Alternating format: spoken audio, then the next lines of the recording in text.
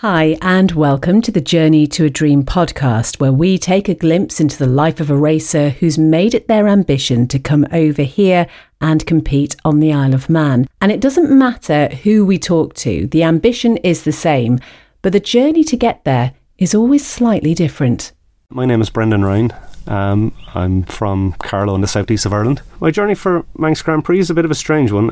Probably wasn't really on my radar for a long time. Would have been around the Irish national road scene, but I've never competed at Irish national roads. I'm a bit of an anomaly that way as an Irish rider. I've not done Irish road racing, but would have been there as a mechanic. Would have helped out. A friend of mine would have borrowed my bike for some of the national roads, but they never really appealed to me. But I started coming over to TT in I think 15 was my first year over TT.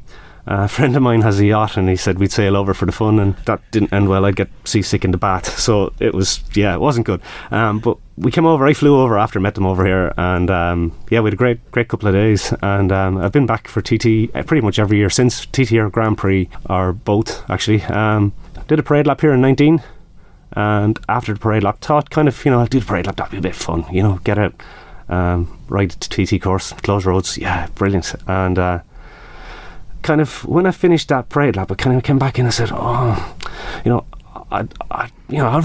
like to do this again. And I think the mission started in 19 to get to here and where we are now. So here we are. I love the fact you thought maybe the parade lap would get it out of your system. Yeah, it wasn't even that. It was part of my system. It was kind of it wasn't until after the parade lap that I'd actually really looked into doing it, because I'd always thought, because I hadn't done Irish roads, I wouldn't be able to do it. And then kind of the more I looked into it, I went, wait now, hold on, if you live in the UK you can't do Irish roads. Well, you can, but most people don't. So I said, how do we do this? There must be a way to do this. So looked into it, and here we are. So not done the Irish road racing, obviously a firm interest in bikes, I'm guessing from a very early age? There's no bikes in my family. I'm a bit of an oddball that way. I'm the only one in the family with bikes, the only one who races, and definitely the only one here. So where did it come from then? Kind of met a guy in secondary school, I suppose, and he always had bikes, and because I grew up on a farm, we had welders and stuff, so we could fix things when they're broken, and I'd done a bit of messing about on bikes for him, and then it kind of, there was one left in my shed for a while, and we kind of get looking at it, I have an interest in mechanical things. Kind of spiraled from that, and then got a road bike to commute to work, and then that kind of escalated to bigger and faster road bikes, and then that got a bit scary, and a few little bits and pieces. Ended up with a couple of bikes in the shed and said, we'll do track day, and kind of went from there. That was way back in 2002, 2003. It's been a long time. So if there's no bikes in the family, what was the reaction from your close family to this? Wasn't initially, my parents just, no bikes, no, not good. They struggled with me riding bikes on the road even as to commute, and then the conversation about going racing. But I suppose then racing became normalised because it was what Brendan did, and because I've been doing it so long. But then to come over here was to come over to spectate, they kind of understood that. But then, to kind of announce, the parade lap, that kind of raised a few eyebrows, and then basically didn't really have that much of a conversation with them, bar my wife. We spoke a lot about the parade lap, and we spoke a lot about entering the Manx Grand Prix before there was ever any paperwork sent in. It was we'd sat down and had a good chat about it, but my family, we didn't talk that much about it until I sent them an email to say, by the way, I'm doing this. We would have watched TT in the house at home when we were kids. It would have been on TV, and it was always a thing that we would have watched as a family, even though it was, it wouldn't have been particularly of one of those, like F1 was always on, and when the TT was on we'd watch it, but it wasn't, it wouldn't have been on any of the family's radar to do it now, or to spectate even, none of my family have been to the island before. Actually my brother's been over, he holidayed over here, going back a few years ago. Stephanie's wife came over on holiday. But looking out the window today, why wouldn't you come here on a holiday? Yeah, it's fabulous, 2 foot of visibility. Don't worry about that, it'll be fine at MGP. So there is that perception, and I know, having not grown up in a bike orientated family, there is still the perception that road racing is almost in an Irish person's blood, because it's really important there. It's very much an Irish thing, and like, in fairness, when I was going to the Irish road races as a mechanic, it felt like it was the most important thing in the world to most of the people there. To me, it was good fun. I enjoyed it. and the guys I was working with, and they were good fun, and I enjoyed being around them, and they were good riders, really good riders, and there was a great camaraderie in the paddock. It was good fun, and that would have been around the time Michael Sweeney would have been starting going, and Andy Farrell and all those guys who would have done well over here. They all would have been around that era, starting off when I was in the paddock with a couple of guys from Faugheen Club, Alan Dwyer and James Cooney and John Walsh down there. Those guys would have been, I kind of hung around with those. They kind of started circuit racing around the same time as I did, and James Cooney went on to use my 250 for a few day roads, and I kind of helped him out a bit along the way. But I just enjoyed being around the lads. They were good fun, and there was always a bit of fun in the paddock, a few pints had in the pubs, and I was under no pressure other than to have the bikes right. It was a holiday for me, but the appeal of sending 7-8 bikes into a corner that's 5 foot wide didn't appeal to me. Even on a short circuit, I'm very comfortable in qualifying when I'm on my own. It's when I'm most comfortable on a bike, when I'm fastest on a bike, when I have nobody near me. So that's the appeal to be on the island. It's 37 miles to yourself. You're not racing anybody else. If somebody passes you, they've already got 10 seconds on you. Wave bye-bye to them and let them go do their thing, and you do your thing. And that's what I love about this place. And I guess you've got a really unique insight, having been a mechanic and seen it from that point of view. And I wonder, how does that help, or does it help you at all when you're actually on the bike yourself, having that understanding of what the people around you, your team, are going through? I do most of my own work anyway, so it's given me a good insight over the years, I suppose, as to what's needed to prepare a bike, and the stuff that goes wrong that nobody expects to go wrong. It's always the most bizarre things that you kind of think, how did that happen? What's the most bizarre thing that's happened to you? Not happened to me, but I remember one of James's bikes had a problem with the throttle sticking open, which was on a superbike. Actually, I remember that, and that was a big one, and we had to figure out what was causing this. And I didn't know that bike; it was his own, and so we had to take a bike apart we didn't know and just try see what was actually happening. But I'm glad I didn't have that experience. But yeah, it was an interesting one to find the problem and get it and try sort it and to make sure it didn't happen again. For the MGP this year, obviously you do need a team of people around you. Who have you got with you? It's a bit tricky at the minute. I have a couple of people that I have in mind, and they're just under pressure to just confirm at the minute. So that's all a little bit still up in the air. Yeah, that's a little bit up in the air still. It's okay, you got loads of time. Yeah, 7 weeks. It's fine. I just want to go back to 2019. You did that parade lap, and you thought, actually, I want to race the MGP for real. How did you find the process of entering, finding out what you needed to do, where the support would be? In fairness, the MGP club are fantastic. My first protocol probably should have been the MGP club, which it wasn't. I kind of sat down and started. I read the regulations. In my later years racing, I've gotten very good at reading regulations because I've gotten caught by them a few times. So I now read them. I now know them. And it was kind of funny on the newcomers weekend. I think I was probably the only newcomer who had read them. Yeah, and when I read those, I kind of started to figure out what licenses I needed and what I needed to get the licenses and stuff like that. But I should have just got in contact with the club. The club are fantastic. Any query we have, yeah, it's brilliant. Got in contact with Heather in the Manchester Grand Prix office there Monday or Tuesday to say I was coming over and could she arrange a rider coach, and yeah, we had a lap with one of the travelling marshals yesterday. It was, and it's just arranged. They just want to encourage people. They want to help people any which way they can, and yeah, it's just a great support network, really. And when did you find out that you actually had a place for the MGP? It was in April, sometime in April, I think. I can remember where I was. I was in the middle of the field, and I got the email and then couldn't talk for an hour. But yeah, it because of COVID and the changes in the class, because I'd originally in 2019 went off and bought a 400cc bike to do the MGP on top. This is the perfect bike for it. And then they changed the classes when it came back last year, and the 400 class no longer was part of it. I was so distraught last year, and I kind of just sent off an email at the beginning of this year, just said, look, keep me in mind, and if they decide to bring back the 400 class, I've got one, it's there, it's ready, and I've got a couple of other bikes that I could have gotten ready, but then I got news 400s were back, and so I was like, yeah, brilliant, perfect. So yeah, I kind of, each way along the way, I kind of got the email to say I've been accepted for the newcomers weekend, and that was one of those kind of goosebump moments. Of kind of, is this actually really happening now? And then kind of until I had an entry, I hadn't an entry. Now I have an entry. But until I sat in Glencrutchery Road, I'm not here. I've kind of departmentalised everything, and it's until I'm starting, I'm not starting. You know, I kind of have to manage every little bit along the way. It's a bit of a weird thing, but yeah. And you mentioned, obviously, before you made this decision, you and your wife had a really good talk about it. How did she take the fact that you've been accepted?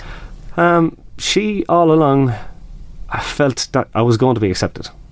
I didn't. I'm not so much pessimistic, but until I've been accepted, I'm not accepted. But it didn't stop me planning. I had everything in place, but it was just I hadn't pulled the trigger to get everything really moving. But Sarah she's fantastic, really. Like, she does not like motorbikes at all. I understand why. She's lost a couple of close friends and that.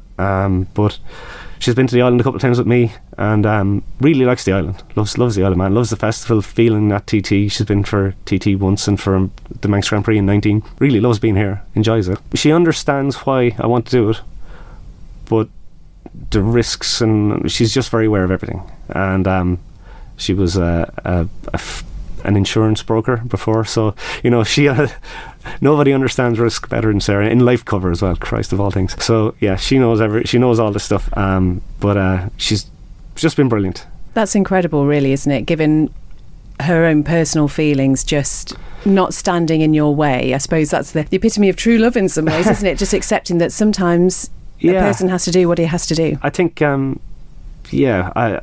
think she held my head together when I got told last year wasn't happening. And yeah. And you've got a very young family as well, so you're still at that stage where I'm guessing sleep is not something that happens a great deal. Sleep is not good. No. Sometimes I enjoy going away racing so I can get a sleep.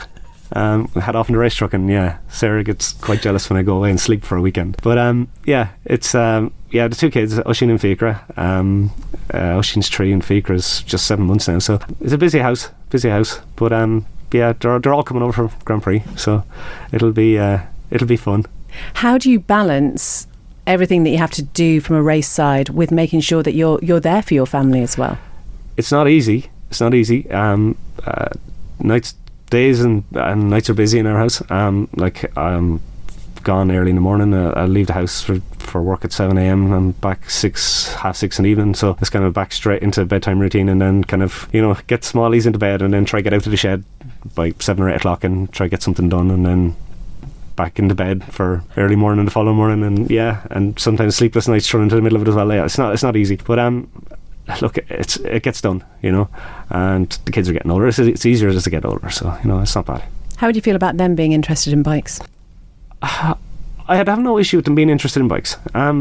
Bikes have been really good to me, and I know it's a weird thing to say, but I've got a really good network of friends that I've met through motorbikes, which I would never have otherwise met. And there are people who I could ring who will get me out of the biggest of holes just because they're mates, you know what I mean? And if they could make friends like I've made through bikes, forever, happy days. So it's great to have that support network. The other thing that you need to make this happen is money. Yeah. It's not a subject that many people like talking about, and from the people that I've spoken to so far, particularly when you're sort of starting out doing MGP for the first time, there seems to be a real reluctance to ask people to support you financially, because it's something that you enjoy doing, and I don't know whether you feel the same way, that you don't really even like asking for money for sponsorship, for support like that. Yeah, I suppose I had a degree of support when I started racing first, but like when I started racing first, racing was relatively affordable. Like, I used to get race entries for 45 and 50 euros, which was like, it was good, like, and you got plenty of track time, and there was a couple of guys in the local pub who had helped me out, and I really appreciated their help at the time. But like, once things moved on a little bit, entries moved up, bikes changed, and just the running costs, it got to a point where I was getting a couple of quid off these guys who were paying for race entries, 50, 60 quid or whatever, but it really wasn't touching the sides when it came to the bills. So I said, look, I felt bad, kind of, and these guys weren't getting a whole ton out of it, do you know what I mean? So I said, look, I'm just going to have to fund this myself if I want to do it. And I kind of, at the end of the day, it was my hobby, it was my fun, like, and it'd be like asking somebody that you knew for 50 quid so I could go to the pub, you know, it's you know, and that's what I felt like.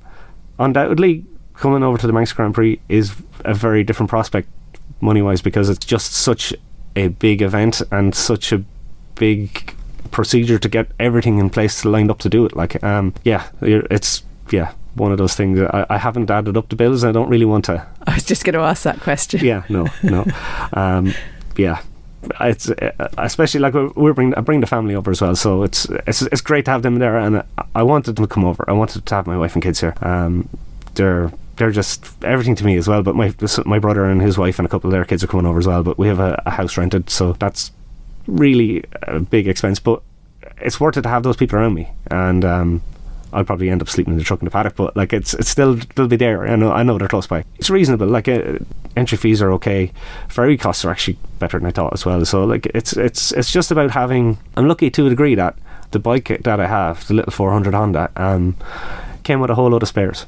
So I've got enough stuff to make lots of things. So I'll have 2 spare engines with me that, you know, if I was running a modern bike, there's no way I could afford to do that, you know, but I had enough gear to put this together. So I have a lot of gear, a lot of spares that's just not cost me a lot of money, really. But that's kind of why I was so downhearted last year when they'd gotten rid of the 400s, because I knew there's no which way I could afford to go start again to build a 600, or if to go buy a Super Twin and have that level of spares for it, you know. Hopefully I'll not need any of them, but it's the Isle of Man, you never know what you need here, like. And it's really interesting that's talking to many racers coming over here to race. That's almost like the annual holiday. Yeah, it probably won't be that much of a holiday. We're here till Wednesday after, so it'll be a holiday once it's over and done with. It's kind of more that we can't get ferries home, but it'll be nice to have some time when it's all over and done with.